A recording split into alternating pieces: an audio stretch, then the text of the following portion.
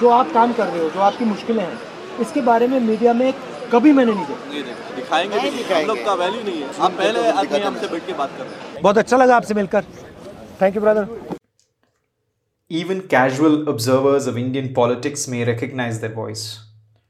That was Rahul Gandhi speaking with delivery workers in Bengaluru earlier this year. Some quick background.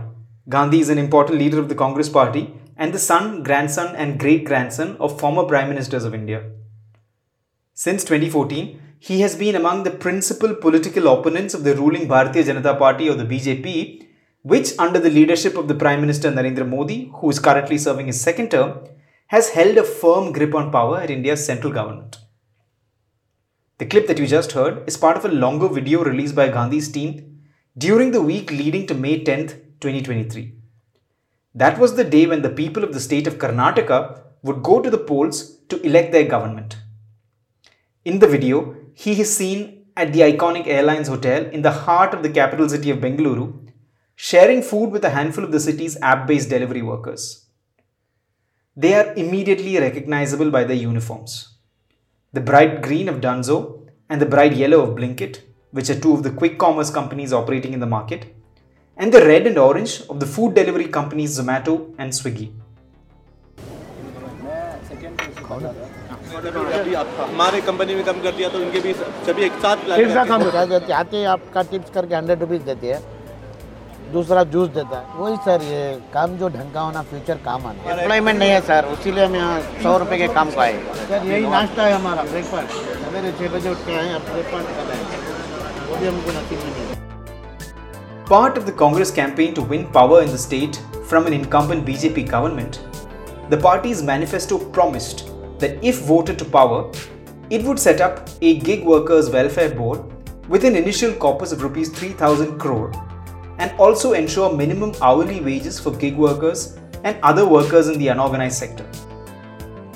In the video, Gandhi is seen listening to the concerns of those delivery workers about declining incomes and the long hours they need to work to make ends meet. One of them even tells him that he has to do this work because there are no other jobs.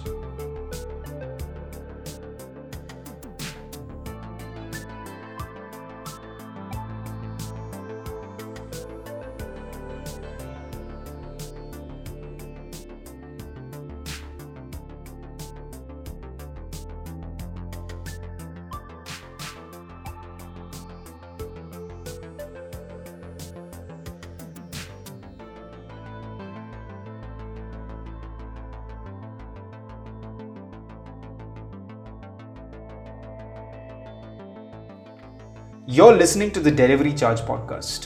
My name is Aju John. This podcast is about platform delivery workers organizing for fairer conditions of work in Germany, where I live, and in India, where I am from. This is the 6th episode, but the first that will focus on India. During the same week in May earlier this year, when Gandhi's team released that video from Bengaluru, Raju, who was a delivery worker for Swiggy, was killed in an accident in Hyderabad, which is in the neighboring state of Telangana. A few days after this tragedy, I was speaking with Sheikh Salahuddin, the National General Secretary of the Indian Federation of App-Based Transport Workers, or IFAT, and the Telangana Gig and Platform Workers Union. देखिए, delivery boy अपना order लेके जाने के time पे, order के देने के delivery के टाइम पे जो है रोड के ऊपर अचानक एक हादसा हो गया। बट ये डिलीवरी बॉय जो हमारा बंदा था hospital A delivery worker had picked up an order and was on his way on a motorbike to deliver बहुत it when he had an दर्द की accident. बात है ये। अनफॉर्चुनेटली जो हुआ, जब हम लोग कल जाके उनकी फैमिली से मिले थे तो एक दर्द की चीज और एक पेनफुल He निकल passed के away आई। at the उन्हें hospital. जो मेहनत कर रहा था It was really painful to meet his family इसलिए yesterday. कर रहा था कि ज्यादातर उसकी बीबी को एजुकेशन, हायर एजुकेशन पढ़ा सके। बीईडी पढ़ा रहा था अपने वाइफ को फर्स्ट ईयर। I came और to know दो that he was छोटे-छोटे working बच्चे हैं hard to उसके put his लिए, एक wife बच्चा through एक higher बच्ची। education. She is in the first year of a बहुत B.Ed पेनफुल है। degree. उसके घर में उसकी माँ एकदम बूढ़ी है, They have two old very age young है। children, a boy and a तो girl. मैं पूछा कि क्या स्विगी का His very मैनेजमेंट old आपसे रीच mother हुआ क्या? also lives नहीं with them. सर, पता ही नहीं हमारे को क्या है क्या नहीं। तो कोई उसके फ्रेंड्स I लगातार asked her whether कोशिश कर रहे Swiggy's थे management had reached out to contact them, करने की, and but she said Swiggy they का वही hadn't. बोलते ना regular His friends were maintenance also call रहता trying to कि get in लाइन में touch with खड़े हुए them, but रहो, as इससे usual, करेंगे, हम they उससे haven't बात been able to कराएंगे, speak बस to अभी तक anyone उसका yet. कोई शॉर्ट आउट भी नहीं है। Swiggy's ना स्विगी का management मैनेजमेंट भी जो has है not कभी reached रीच out. आउट नहीं हुआ। They should be ashamed.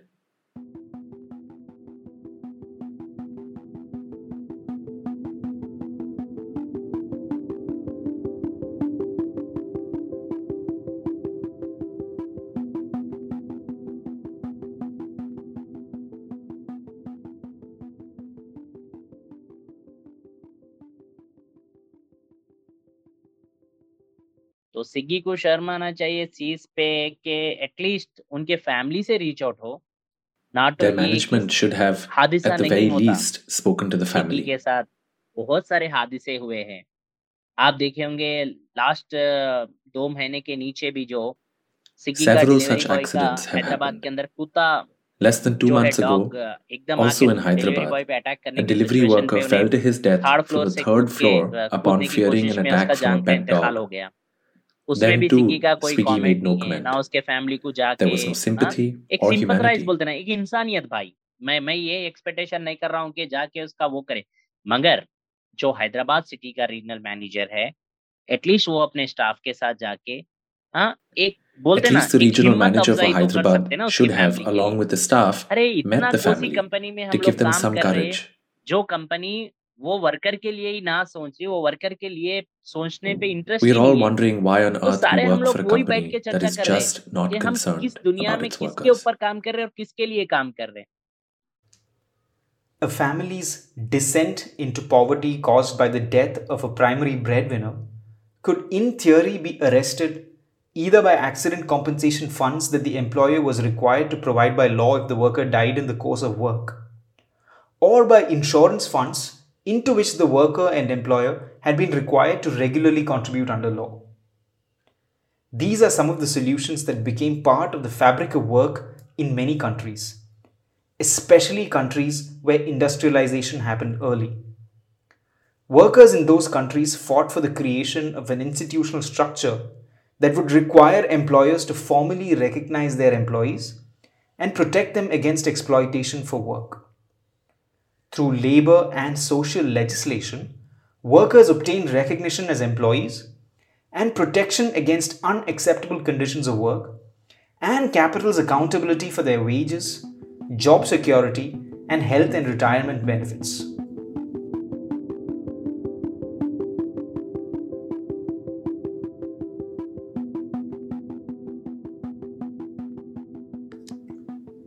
This came to be seen as the conventional model of state-capital labor relations.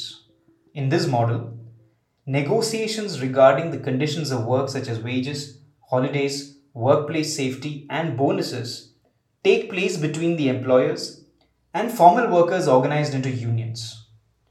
The state would set the baseline framework for the negotiation through minimum wages legislation, for example, mediate this negotiation if required, and guarantee and enforce the resulting agreement. Many workers, however, were left out of this conventional model, primarily women workers and workers from racialized populations. Defined by their exclusion from this model, these informal workers, as they came to be known, were not recognized as workers and remained unprotected, meaning that they did not receive health, unemployment, and retirement benefits. In the newly independent nations that began to industrialize in the second half of the 20th century, the workforce was predominantly informal. Several scholars have argued, in fact, that the cheap and flexible workforce in the colonies was an essential feature of the modern capitalist system. In India, nearly all major pieces of labor legislation, including the Industrial Disputes Act, the Factories Act, the Employees Provident Fund Act, and the Employees State Insurance Act, came into being between 1946 and 1952, at least partly in response to working class unrest following the Second World War. Even though the newly independent Indian governments at the national and state levels aspired for social justice and the establishment of a welfare state, welfare benefits were linked to particular types of employment and remained confined to a very small section of the mostly male workforce. For instance, these laws failed to protect the majority of Indian workers because they worked in small-scale enterprises that were exempt from most of the mid-20th century labor laws.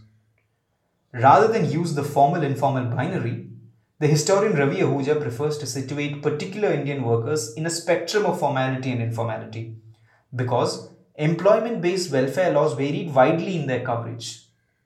Take the example of the Employees State Insurance Act 1948 or the ESI Act. It provides for 10 weeks of paid sick leave, monetary benefits in case of maternity, accident, or invalidity, as well as medical benefits to be offered by special medical services that were to be created for that purpose, but only to workers in perennial factories with more than 10 employees. A much larger proportion of the workforce than that was entitled under the ESI Act to pensions in the event of workplace accidents was entitled only to lump sum payments under the Workmen's Compensation Act. Today, the significant majority of workers in India, over 90% of it by most accounts, do not benefit from compulsory social security schemes such as the Employees State Insurance and the Provident Fund. They are also not protected by the laws that regulate employment, such as the Factories Act.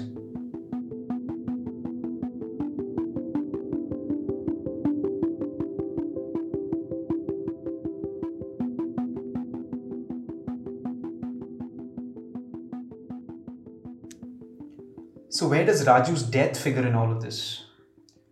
News reports of the accident identify him as a Swiggy delivery boy. Swiggy, which was founded in 2014, is primarily an online food delivery platform. At its height, buoyed by investments from the Japanese SoftBank in 2021 and then the American Invesco the following year, the company had been valued by its investors at $10.7 billion.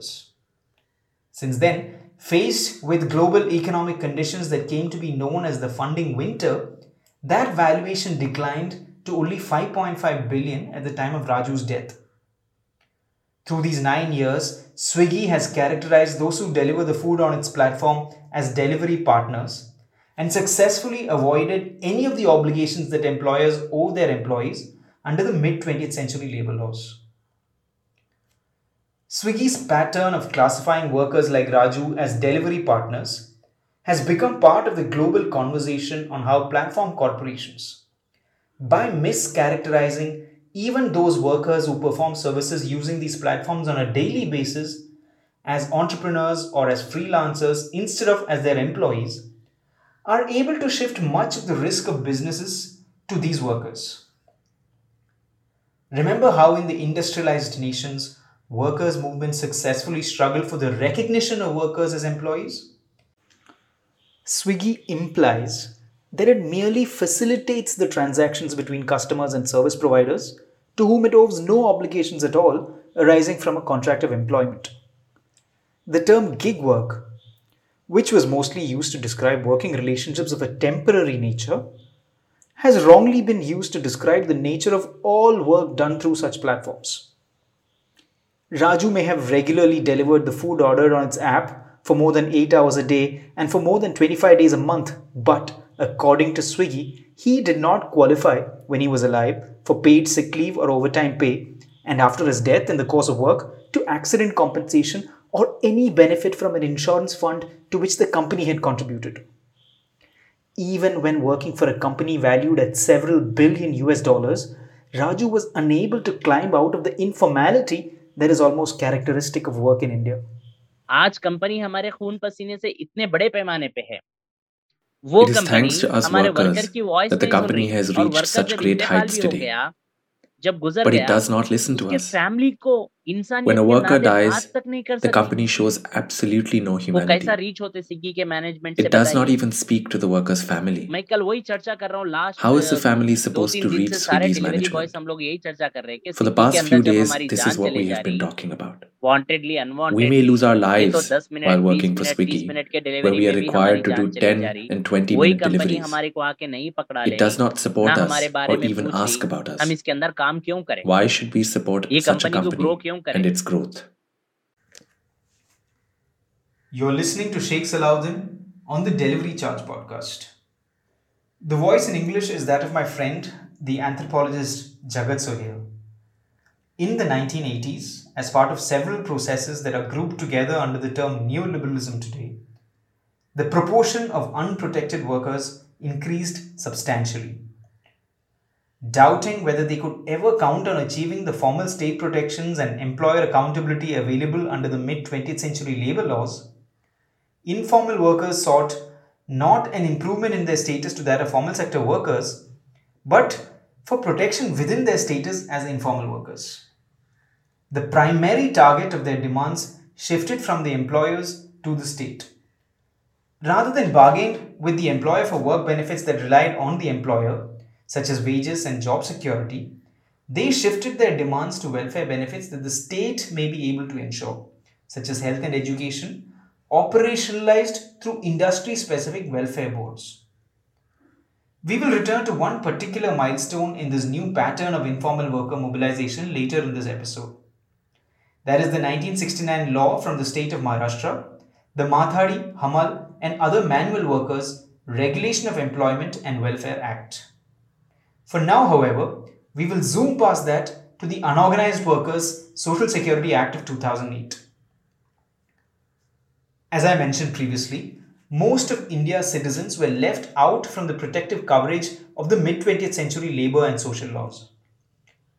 In response to campaigns and social movements that I will describe briefly later in this episode, a federal law was enacted in 2008 to provide for the social security and welfare of several categories of informal workers, including home-based workers, self-employed workers, and daily wage workers.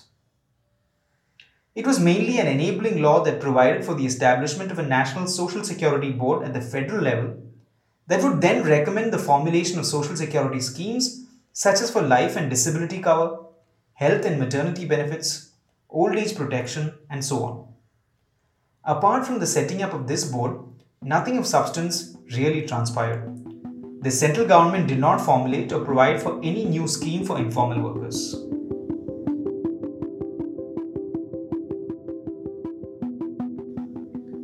In 2020, the 2008 law was replaced by the Code on Social Security. This change, made when much of the country remained under pandemic lockdown, was part of an attempt to thoroughly reform and consolidate Indian labour law into 4 codes. Several laws on social security were therefore folded into a single code.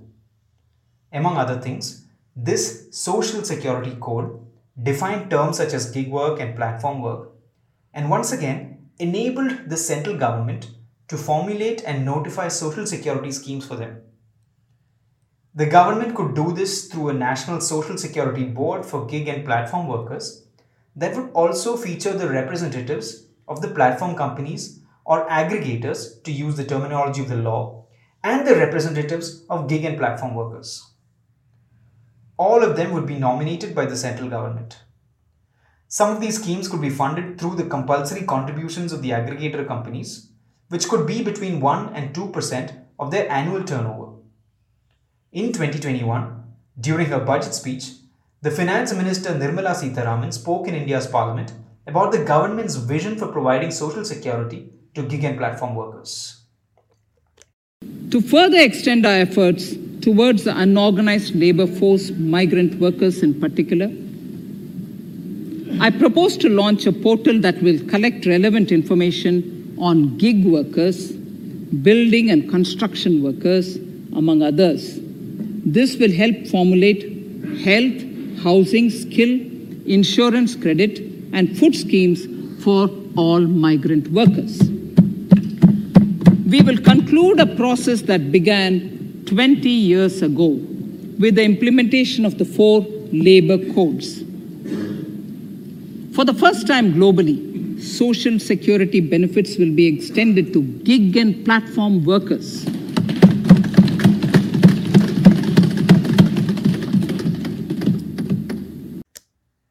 So far, the central government of India has not delivered on these promises.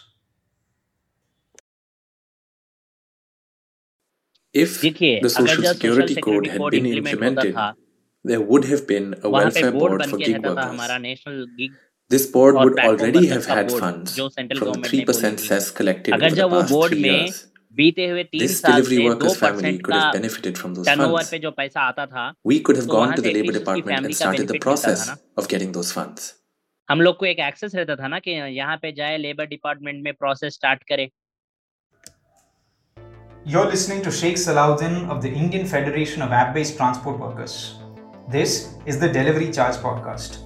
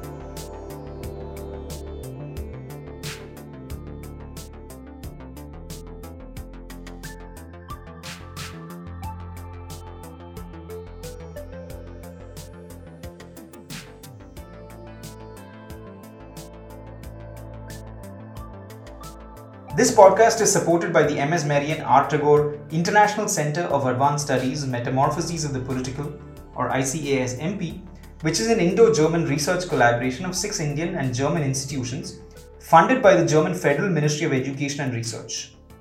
My name is Aju John and I am the founder of Nagrik Open Civic Learning, a project that creates open source online learning materials about civic and political participation. So, if you want to learn about the construction workers movement that led to the establishment of the Building and Construction Workers Board and Fund, then please look for the Nagrik podcast. Like the Nagrik podcast, the Delivery Charge podcast is available on all podcast platforms, including Spotify, Google Podcasts, and Apple Podcasts. You can visit these platforms and search for the Delivery Charge podcast. If you subscribe to the feed, then you will be notified when a new episode is released. Before this break, you were listening to Sheikh Salahuddin of IFAT, who was speaking to me in May 2023 about how the consequences of Raju's death could have been very different for his family had the central government actually implemented the parts of the Code on Social Security 2020 dealing with gig and platform workers. It has been 3 years since the parliament passed this law, but it has not yet been implemented. If the central government had been interested, it could have done this, but it is more interested in the companies. Raju was a delivery worker for Swiggy. Without the social security law, Salahuddin says, platform companies like Swiggy continue to remain unaccountable.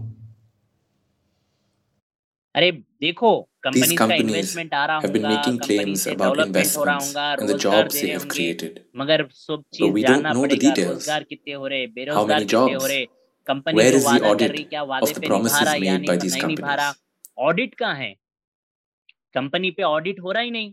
For instance, if Swiggy claims it has created 2 lakh jobs, there has to be some accountability about whether these jobs have been created and whether the workers in these jobs are actually benefiting from such jobs.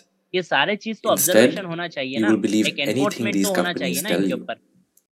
If you say that you are providing workers with some benefits, then tell us how many workers and their families have benefited. Make that information public. Salahuddin has not been alone in the struggle to hold platform companies accountable. Another group that has been actively working for that goal is the Mazdoor Kisan Shakti Sangathan, or the Association for the Empowerment of Workers and Farmers. Since its founding in 1990, the MKSS, as it is known, has been working outside of the political party process on several issues that are quite close to the urban and rural poor, particularly in the northern state of Rajasthan. It became nationally prominent through its campaign for a people's right to information. Thanks in part to a grassroots movement led by it, the right to information became a legal right, first in the state of Rajasthan and then nationally through an Act of Parliament in 2005. Incidentally, the campaign for a right to information had emerged from a campaign for minimum wages in the state of Rajasthan. Its leaders Aruna Roy and Nikhil Dey recently spoke to the media platform Workers United about the struggle for social security for gig and platform workers. So when we were thinking about it, we also realized that there were ways which had to think out. We should not fight to get back the older system because I don't know whether it's ever going to come back. But look at the flaws and the possibilities in the newer system. When we were looking for this, MKSS thought back on its experience to Pune. There is a very famous Indian called Baba Adhav who set up something equally famous, more famous than him, which is called Hamal Panchayat. That was the voice of Aruna Roy, who was one of the founders of the MKSS. She's talking about taking inspiration from something I referred to previously in this episode as a milestone in the informal workers' struggles for welfare benefits and social protection during the final third of the 20th century. These informal workers, as we have discussed previously on this episode, had been left out of the protective coverage of mid-20th century labour laws. The Hamals were headload workers who carried sacks of grain and cement in the markets of Pune, a city in the western Indian state of Maharashtra. They belonged to the backward castes and came to Pune from all over Maharashtra. In the 1950s, Baba Sahib Pandurang Adhav, or Baba Adhav as he came to be known, overcame some of the typical challenges of organizing an informal workforce, such as the absence of clear employer-employee relations, scattered workplaces, the poverty of the workers, and their neglect by the state. He managed to organize the Hamals of the city into the Hamal Panchayat. After a strike that resulted in the fixing of minimum wages for the Hamals, the Hamal Panchayat was recognized as a trade union. In 1969, the Maharashtra government passed the Mathadi Hamal and Other Manual Workers Act to provide for their economic and social security. Under this law, there is a Mathadi board that hires and pays workers. Both workers and labour users, to use the terminology of the law, register with the board. Labour users pay the board for the labour it has used. The board tallies the number of hours worked by individual workers and pays them a wage. In this way, the board stands in for a formal employer. These boards also provide a wide array of social security and welfare benefits, such as provident funds to be collected at the time of retirement, gratuities, ex gratia payments, bonuses, leave wages, medical benefits, and compensation for injury. The board thus regulates the conditions of work and provides for the social security of the workers. Social security and other benefits are funded by the fees charged on labour users and tariffs on worker payments.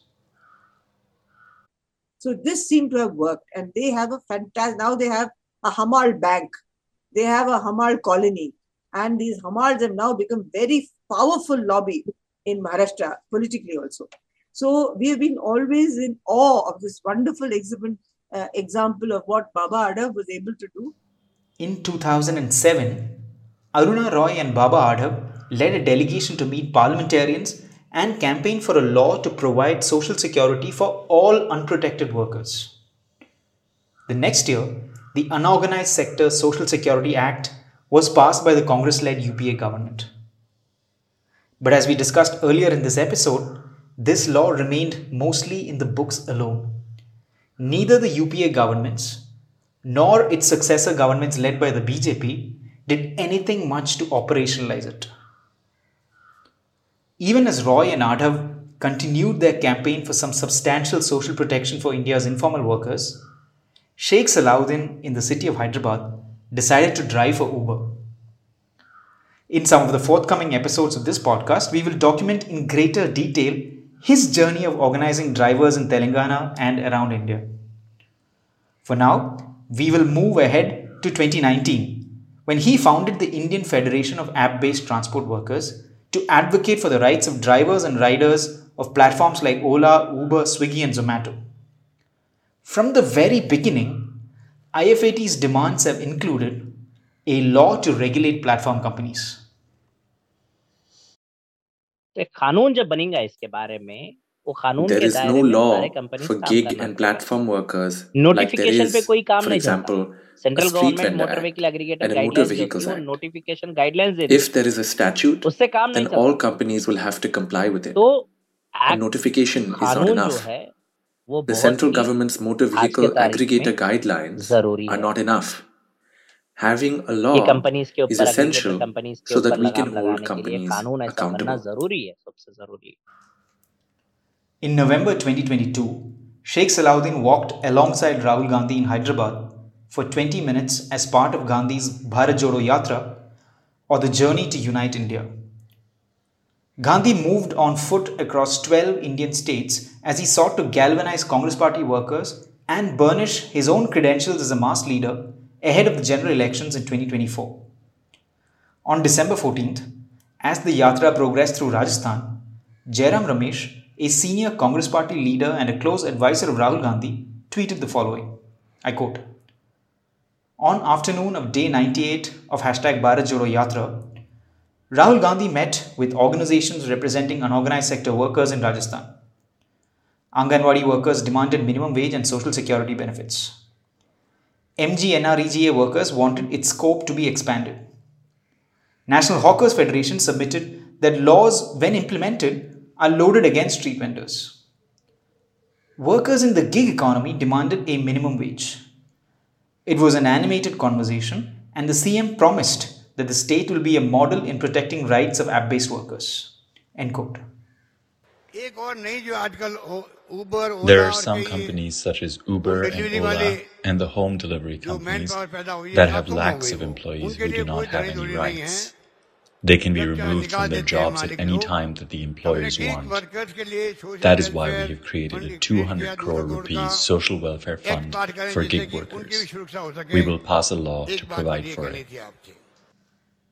That was the Chief Minister of Rajasthan, the Congress Party's Ashok Gehlot, announcing during his budget speech in the Rajasthan Legislative Assembly in February 2023 that his government would soon enact a law to provide for the welfare of gig and platform workers. A few weeks before that, some of Sheikh Salahuddin's colleagues had met Rahul Gandhi as the Bharat Jodo Yatra passed through Rajasthan. The people in this sector are in trouble. They are exploited. They are removed from their jobs. I met a Sikh man who also interacted with Rahul Gandhi.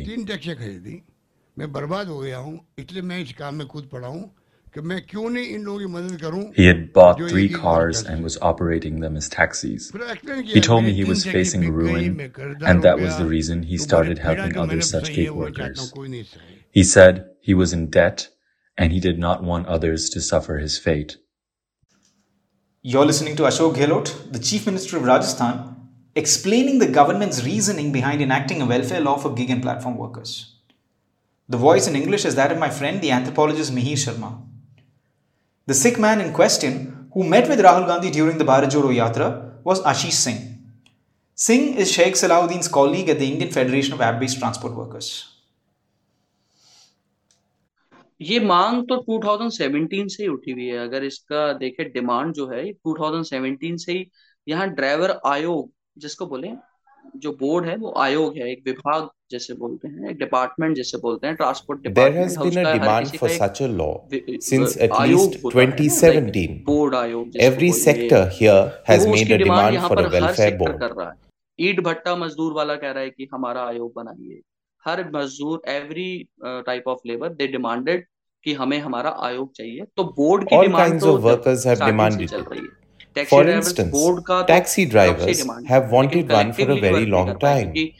Whether it becomes reality depends on factors such as what the government's interest is in creating a welfare board, how you have made representations to the government, who your representatives are and how they are connected, and the political advantages that may arise from it. और उसको शायद नहीं समझा पाए हों अभी तक, या ये प्रॉब्लम्स रही हों। तो हमने मार्केट साइज क्या है, सरकार भी वोट बैंक देखती है, सब चीजें देखती है, तो वो भी The market size is also important because the government pays attention to the vote bank. In this case, the government has been able to understand the size of the market. और इस पे कानून बनाना और ये सारी चीजें करना शुरू से चल रहा है और इसको हमने और the demand for a welfare board for gig workers and a law for it has been there from the beginning, and we have been trying to make that demand in stronger ways. We have been getting better at making the same demand.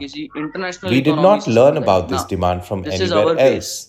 या हमारे local base से ही समझ में आई है. एक Mathadi board करके है जो 1969 के अंदर we learnt about it from the Mathadi model for headload workers. If it could be done for them, then why not for us? तो हमने उनसे भी सीखा कि वो जब वो बिल्ड कर सकते हैं तो हम क्यों नहीं कर सकते.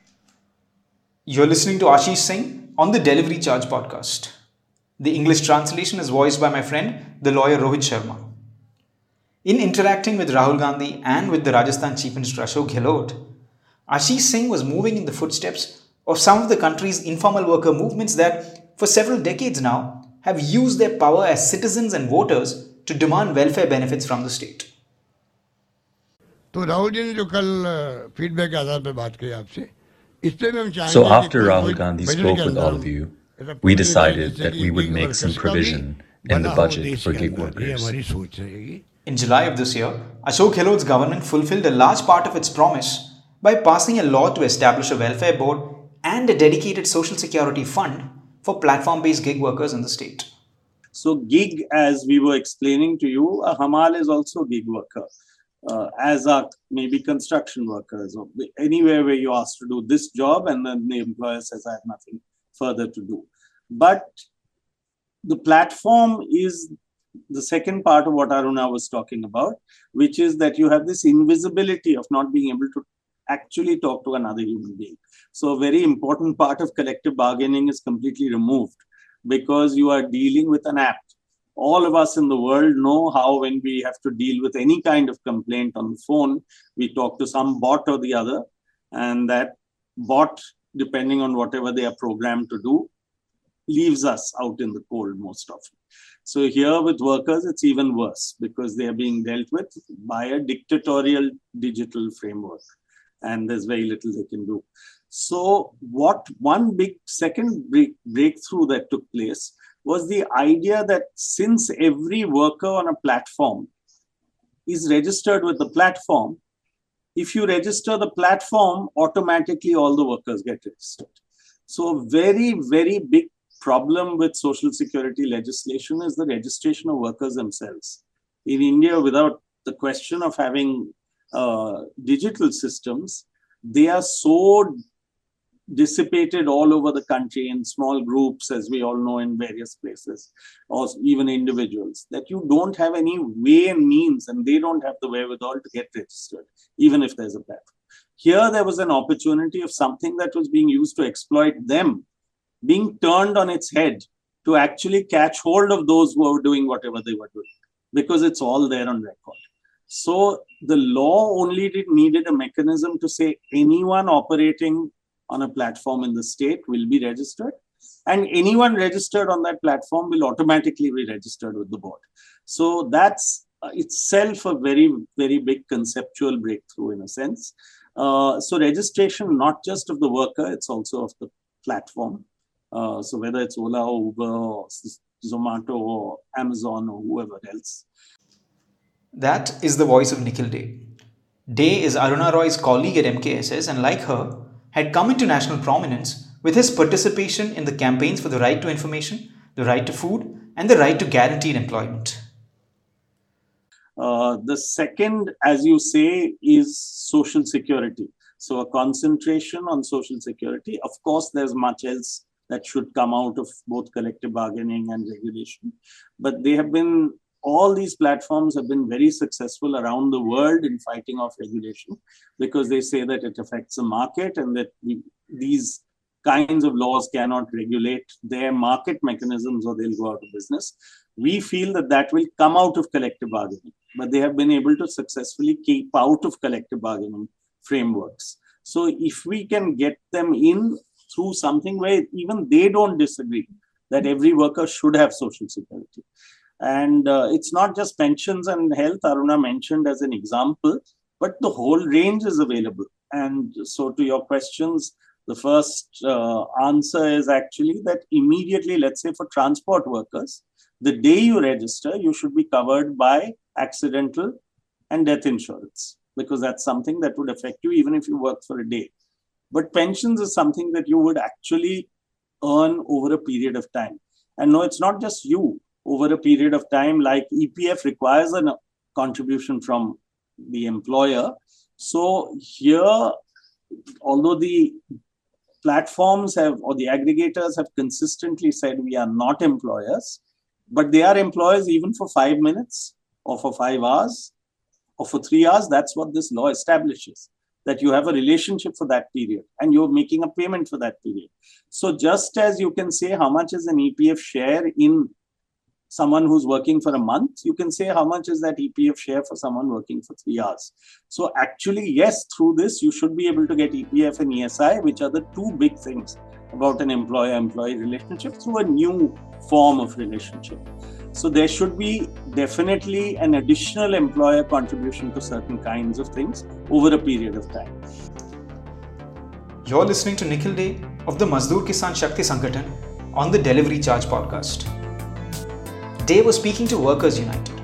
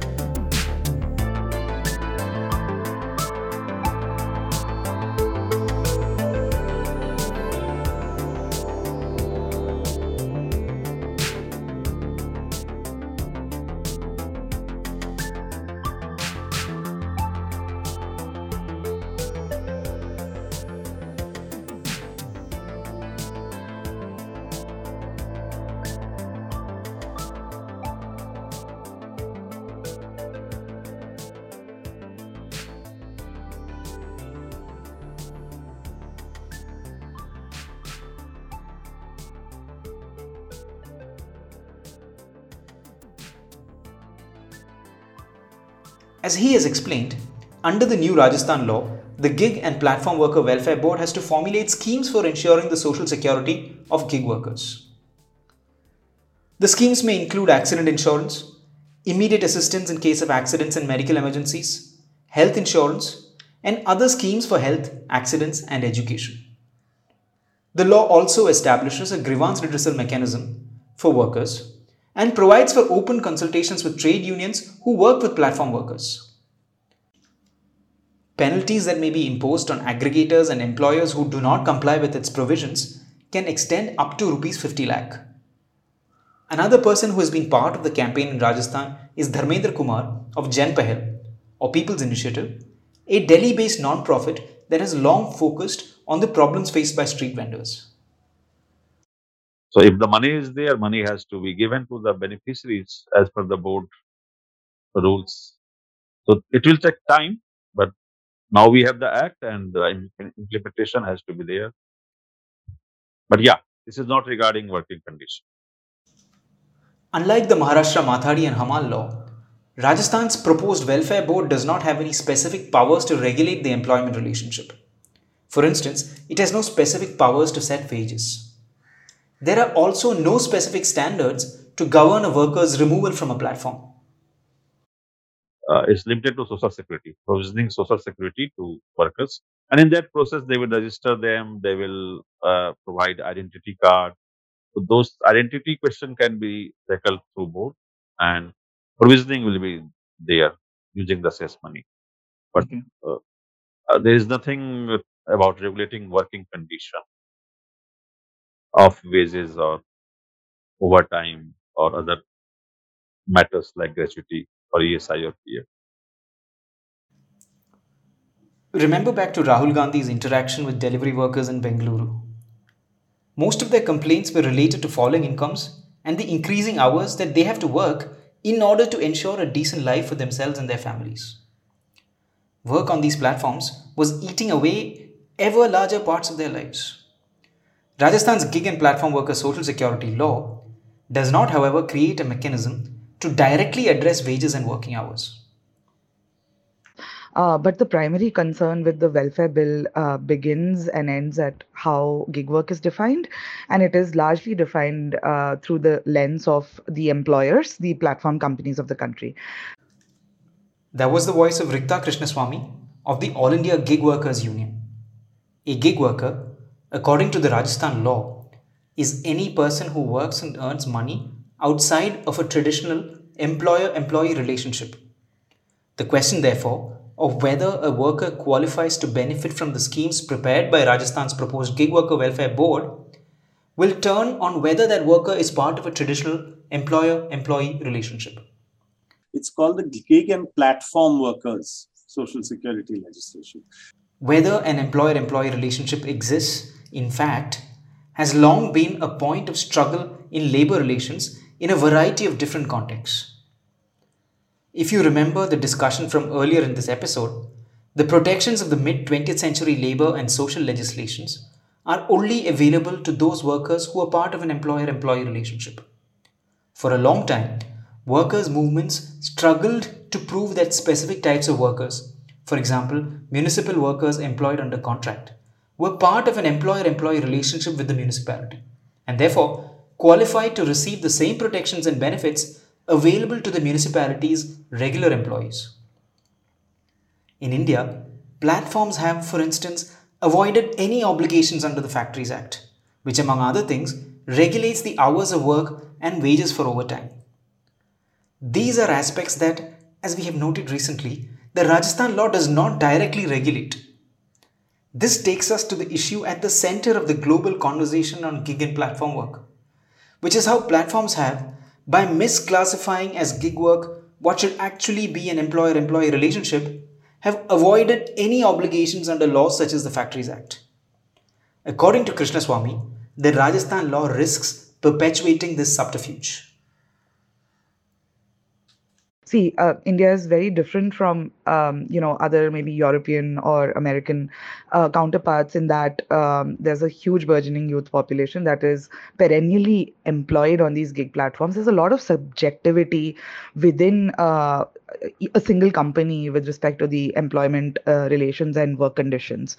So what gets called gig work in the primary sense, when you look at Europe or when you look at the US, a person has a primary form of employment. They are a teacher or working somewhere, and they're doing this kind of like part-time or gig on the weekend to earn some supplementary income, right? Now that exists in India, but it's a very, very, very tiny percentage of the workers, at least in what we've seen in different categories of platform work. So for example, there might be a driver who's employed with a company, and on weekends, on a Sunday when he has a day off, he might use the Ola app and earn some extra money.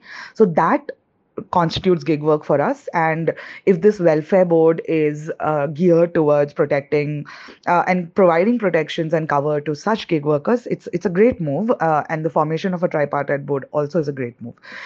Now the problem arises when we take the employer kind of definition of gig work and tag everyone who's kind of working perennially on these platforms, who have operational policies that actually dictate, the working conditions, right? So I'll give you 2-3 examples really quickly.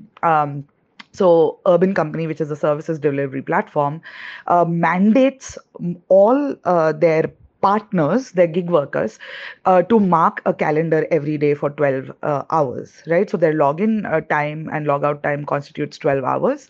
Now, whatever work the company gives, is what they give. There's no guarantee as such, but the workers know that they can get a job at any point and they have to accept it, because if they don't accept 80% of the gigs, the leads, the work that comes to them, they will be permanently blocked from the platform.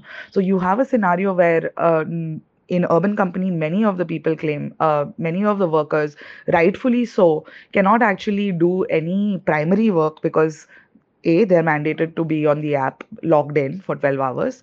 They can get work at any point, in fact, outside of the login hours. And if they don't accept 80% of that, they're permanently blocked, and they make huge investments to work on this platform. So, they're not going to not accept jobs, right? So that almost constitutes a perennial work engagement where there is a primary employee-employer relationship that is obfuscated by terminology such as partners. Now, the question arises, should urban company workers be covered under a welfare bill created for gig workers, or should they actually first win the rights that workers, perennial workers. In fact, we have great labor laws that can apply based on any different kind of subjective work conditions. So they can be considered full-time workers under the Factories Act based on the level of control the employer exerts, which in this case, in urban companies' case, is very high. So in fact, the 5-6 different states in which we are currently leading the urban company struggle, the reason why we've gone to the Labor Department is that, there's no point in collectively bargaining with the company, which will change rules at the drop of a hat unless their work definition is specified by the Labor Department. So in that sense, if you come to delivery work as well, there are hyper local stores. There is a store that has delivery work that is tagged to one store. So here the delivery workers, pick up groceries, send it to people's places via their bike. They also have more than 12-hour shift, and they're working perennially on the platform. So in that case also, they're largely working for one store, one company, and their work relation is of a perennial worker, right? But they're called gig workers. Similarly, in say food delivery services, you might be working for a Swiggy and a Zomato, and the operational policies of these companies mandate you to work, to be online on the app for a certain amount of hours, in which you can get an order anytime, because the incentive structures are based on the hours of work that you put in and the numbers of delivery that you do, which the companies actually use a lot of brains to really juice the most amount of hours out of them. So again, the operational conditions of many platforms actually define what relationship these partners, delivery executives, or whatever they're called by the company, to obfuscate that employee-employer relationship, right? So the creation of a separate welfare board for gig workers, where you basically kind of paint each person that's working on these different companies as the same kind of worker is quite dangerous, because the main issues, which is of wage theft, which is of diminishing payouts and increasing hours of work, right, which is around safety, which is around their working conditions, the number of hours that they have to put in, and so on and so forth, are completely sidelined in the name of small welfare measures, which anyways the company should give to the workers. So yeah, of course the Rajasthan board has only defined, say, accident insurance, and will probably announce a host or a slew of other kind of welfare measures in the future once the fund is allocated. But what we have seen in our meetings as well with the Labor Department is that the company themselves are welcoming these moves by the Rajasthan government, and similar efforts by the Karnataka and Jharkhand government. So if the companies are happy with basically absolving themselves of the small safety measures of accident and other insurance that they have to give the gig workers, who are put actually in strenuous working conditions because of the inhumane anti-worker working conditions that these companies have, where you have to deliver orders in 10 minutes, or you can't cancel orders in heavy rain. It begs the question of whose favored these welfare measures really are, and in doing so, by painting all workers who are employed on the platform, whether they're perennial or they're part-time gig workers, with the same brushstroke, we're also taking away the rights and protections of a majority of the workers employed on such platforms who are perennial workers. You're listening to Riktha Krishnaswamy of the All India Gig Workers Union on the Delivery Charge podcast. I'm your host and producer, Aju John. One important distinction between the All India Gig Workers Union and some of the other organizations we have come across on this episode, such as the Indian Federation of App-Based Transport Workers, is that they belong to the mainstream of India's trade union movement. The AIGWU is affiliated with the CITU, or the Centre of Indian Trade Unions, which is the trade union federation that is associated with the Communist Party of India Marxist. We will learn more about the AIGWU from Rikta and her colleagues in a few later episodes of this podcast. For now, we return to Nikhil Dey of the MKSS, Dharmendra Kumar of the Jan Pahal, and Sheikh Salahuddin of the Indian Federation of App-Based Transport Workers. All three of them were optimistic that the Gig Worker Welfare Board, owing to its institutional design, had the capacity to go beyond the provision of social security alone and actually transform platform work. And the third is that this law has been set up at 200 crores from the state government of Rajasthan. So 200 crores is not needed to set up a board. You need much less than that. But the 200 crores will go towards setting up the board and also putting some seed money into, yes, the state also. So the state does all kinds of social security contributions. So it can make for the beginnings, because this will need some help and push at the beginning. And Karnataka has announced, for instance, 3,000 crores. So what would happen? It's obviously wouldn't go to a board. So if Karnataka were to adopt the same model, the 3,000 crores could be used for contributing substantially until that social security board gets substantial resources of its own. And once it does that, then there are workers are there on that board. Gig platform workers are there. The state is there. So there are innumerable kinds of social security measures that could be thought of, which I won't go into, but it certainly doesn't restrict you to pensions and health.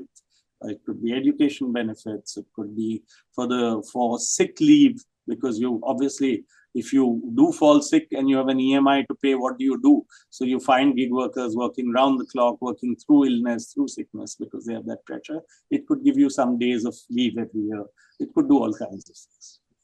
And right now what we are having is workers are not engaged and workers are not organized that way. But with gig workers, that they can easily be organized because they all are already on board with some companies, and government or companies do have data who are the workers. So the data is not a problem, and they are already organized by aggregators. The only question is that whether the board makes them more interested. No. So with construction workers, if you see if something is coming from board, there's a lot of enthusiasm from workers' side. For example, in Delhi recently, post-COVID, we had less than 50,000 workers who were active members of the Delhi Construction Workers Welfare Board. But Delhi government, as a COVID relief, transferred 5,000 rupees to all those registered construction workers. And that basically sent a message to all workers that, look, there is a benefit of being a member. And now it is more than 8 lakh. 8 lakh workers who have registered. So it is 16 times jump triggered by one benefit given by the government. So if board is transferring benefit to workers, workers will be interested, and there will be organizations, unions who will be organizing them, helping them, facilitating them, activizing them. That process will surely move on. देखिए, राजस्थान के कानून में अगर आप देखेंगे clearly है कि bargaining है, कंपनी से आपस में हम ट्राइपार्ट बैठ के बातचीत कर सकते, बोर्ड के अंदर हमारी आवाज उठा सकते, कंपनी की वहां पे जो है अपनी बात रख सकती है। पहली तालमेल है, ठीक है, ये ट्राइपार्ट बोर्ड के अंदर कहीं ना कहीं ट्रांसपेरेंसी की बात करे गए हम लोग ने, हर चीज इसके अंदर क्लियरली मेंशन किया गया, वर्कर्स के बारे में भी, कंपनीज के बारे में भी और सरकार के बारे में भी। तो बहुत ट्रांसपेरेंसी है और हर राइट का भी जो ट्रांसपेरेंसी है वो भी आपको मिलेगा वहां पर। हर ट्रांजैक्शन पे जो आपका 1% व्हाटएवर जो गवर्नमेंट तय करता, जो पैसा आपका ट्रांजैक्शन पे कट रहा पर फी, वो वाला सारा अपने बोर्ड में आएगा। जो जितना काम करते हैं उनको उतने cess collected and how it will be spent to benefit the workers उसके अंदर। आप मेरा देखेंगे 2016 से जो मेरा पहला My first demand in 2016 was for a law, and I made the same demand to Rahul Gandhi when the Bharat Jodo Yatra passed through Hyderabad. तो यही कहा था कि पहले कानून चाहिए। जब तक कानून हमारे हाथ में नहीं रहता, हम लोग एग्रीगेटर कंपनीज जो भी है उसको हम दायरे में नहीं ला सकते। Without a law, we कानून एक cannot ऐसा bring these हथियार है, aggregator उसको हम कहीं companies ना under कहीं बेंड control. कर सकते हैं It is a और weapon हमारी that हक we की can लड़ाई use के लिए वो बहुत for he our fight for फायदेमंद rights. होगा। With gig workers, the issue is that all will not work for the same period or at the same rate. So it has to be transaction based. So some gig worker might get different welfare compared to other gig workers who have worked differently. So it has to be a algorithm based on the workers' work and is collected. So the welfare cannot be the same for everyone. So that is one thing that board has to look into. And the other thing that will be important for the board is to what kind of social security it can provide with the cess that it has thought of charging. The present act says 1 to 2%, but that might not be sufficient even for providing adequate social protection. So that cess has to be, calculated in a more practical way. So whether the 1 or 2% cess is enough, so that depends on the transaction on the business that Rajasthan is going to record for all these aggregators, right? So the welfare will depend on the sector growth, the demand coming from e-commerce. After votes were counted on May 13th, the Indian National Congress won the Karnataka elections in a landslide. Their 135 seats amounted to their biggest win in the state since 1989. Remember that this is where the Congress party had promised to spend several thousand crores to set up a welfare fund for gig and platform workers. Only a few weeks later, the Legislative Assembly in the state of Rajasthan passed the Gig and Platform Workers Social Security Law, which has been a big theme for us on this episode of the podcast. Rajasthan is also scheduled to head into elections in November this year. What has become clear with all this is that at least in some states, gig and platform workers have become electorally significant to the extent that they can reasonably aspire for legal regulation and social security benefits that alter the current imbalance of power between them and platform companies. IFAT leaders like Ashish Singh and Sheikh Salahuddin are engaged directly with politicians who are seeking votes from platform workers. बेशक ये मेरे लिए नहीं, ये हम सबकी जो gig और प्लेटफॉर्म वर्कर्स की जीत है। खुसूसन जो है भारत जोड़ो यात्रा में Hyderabad As the Bharat Jodo Yatra passed through Hyderabad, Telangana's gig and platform workers were able to impress the issue upon Rahul Gandhi's heart and brain.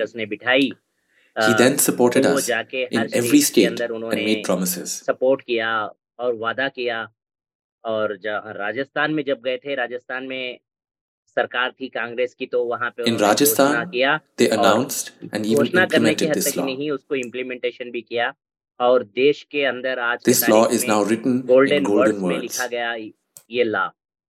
So one very, very important thing that we felt, we congratulate the government of Rajasthan, actually, frankly, in this respect, is that they said there will have to be what they call stakeholder consultations. And of course, we feel there should be. Everyone should be consulted who is concerned. The only thing we keep pushing for is please have everyone in the same room at the same time. We said anything that we are asking for, we are suggesting, we are making objections to, we are giving feedback on, is all in public domain. We'd like the same from them. And we'd like you to have your conversations with all of us together. And so that at least the official ones where you're doing these consultations. So that they agreed to, and that was vastly useful, because actually in that consultation that took place, three very interesting things were said. Some of those who had been working for instance, IFAT, a set of people, Federation of App-Based Transport Workers, their representative, when they said, oh, we have big issues with this central transaction monitoring system that will be looking at it, because privacy of the workers will be removed. And here was a person who had worked trying to unionize workers for the last 10 years, who said one of the biggest issues is I can't get access to my own data. So what privacy are you talking about? You're taking my data, me as a human being, me as a driver, how many rides I've done, where I've done, what trainings I've done, and you don't show it to me. You don't show me what rates I'm getting and why. So they had no answer to that. Or they said, oh, this will mean duplication of burdens on us. Or it will mean we are already giving insurance. So who stops you from giving insurance? But this will make sure that everyone follows a minimal level of giving, of contributing a fee over each transaction, which will be used to give insurance to everyone. One company may give, one company may not give. So having all of them there, we heard all their objections, and there were several objections. And those objections have been successful in many countries and places in staving off such legislation.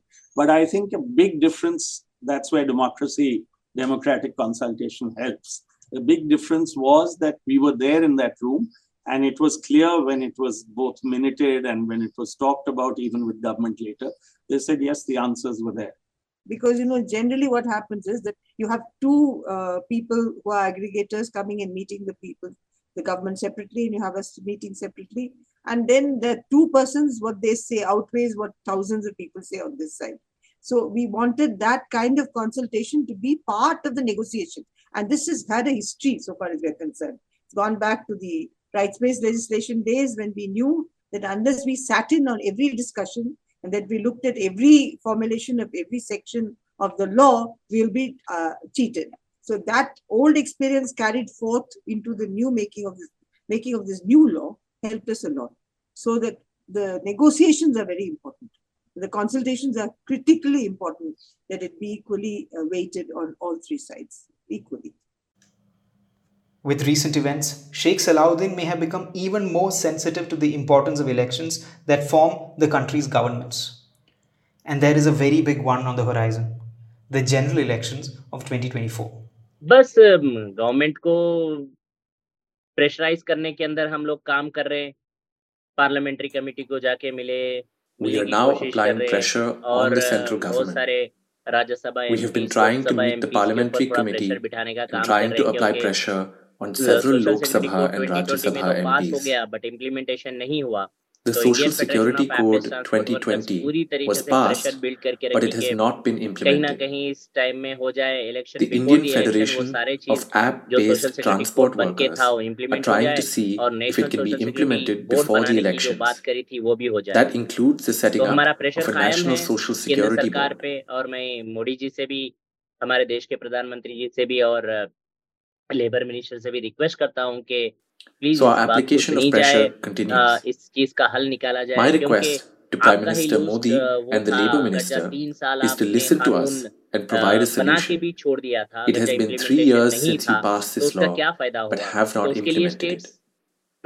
Since nobody has benefited from it, some states have been forced to do it. Lakhs and crores of people are demanding this. The Social Security Code must be implemented, and there must be a National Social Security Code that applies to gig and platform workers. That was Sheikh Salahuddin making a direct demand to the Prime Minister of India for a national law that would also provide for the social security of gig and platform workers. While it brings us to the end of this episode of the Delivery Charge podcast, it won't be the last we hear from Sheikh Salahuddin. We will go deeper into his work in forthcoming episodes, and you will also hear from several other experts, some of whom you listened to on today's episode. My thanks to all of them for speaking with me and educating me. Thanks are also due to my friends who voiced the English translations for the voices of Sheikh Salahuddin, Ashish Singh and Ashok Gehlot, the anthropologist Jagat Sohail, the Delhi-based lawyer Rohit Sharma, and the anthropologist Mihir Sharma. Most of all, thanks to everyone who listened to this episode, especially if you have listened this far. You clearly found this episode interesting, so please do me a favor and share it with your friends, family, and colleagues.